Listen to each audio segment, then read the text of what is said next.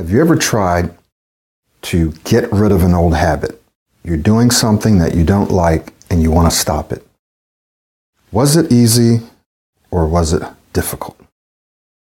Well, more than likely, if you tried to get rid of an old habit, no matter what it was probably pretty challenging, probably pretty difficult. My name is Michael Williams. I want to thank you for watching this video. What if I told you that there was a way that you could change old habits? Actually, what we're doing is creating new ones, but you could get rid of, you could change old habits and create new ones, and that it was easy, that there's an easy way to do it. Well, you probably wouldn't believe me, right?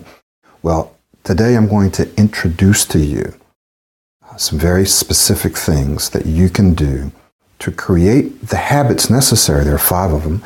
Create the habits necessary for you to begin speaking more smoothly, clearly, and confidently.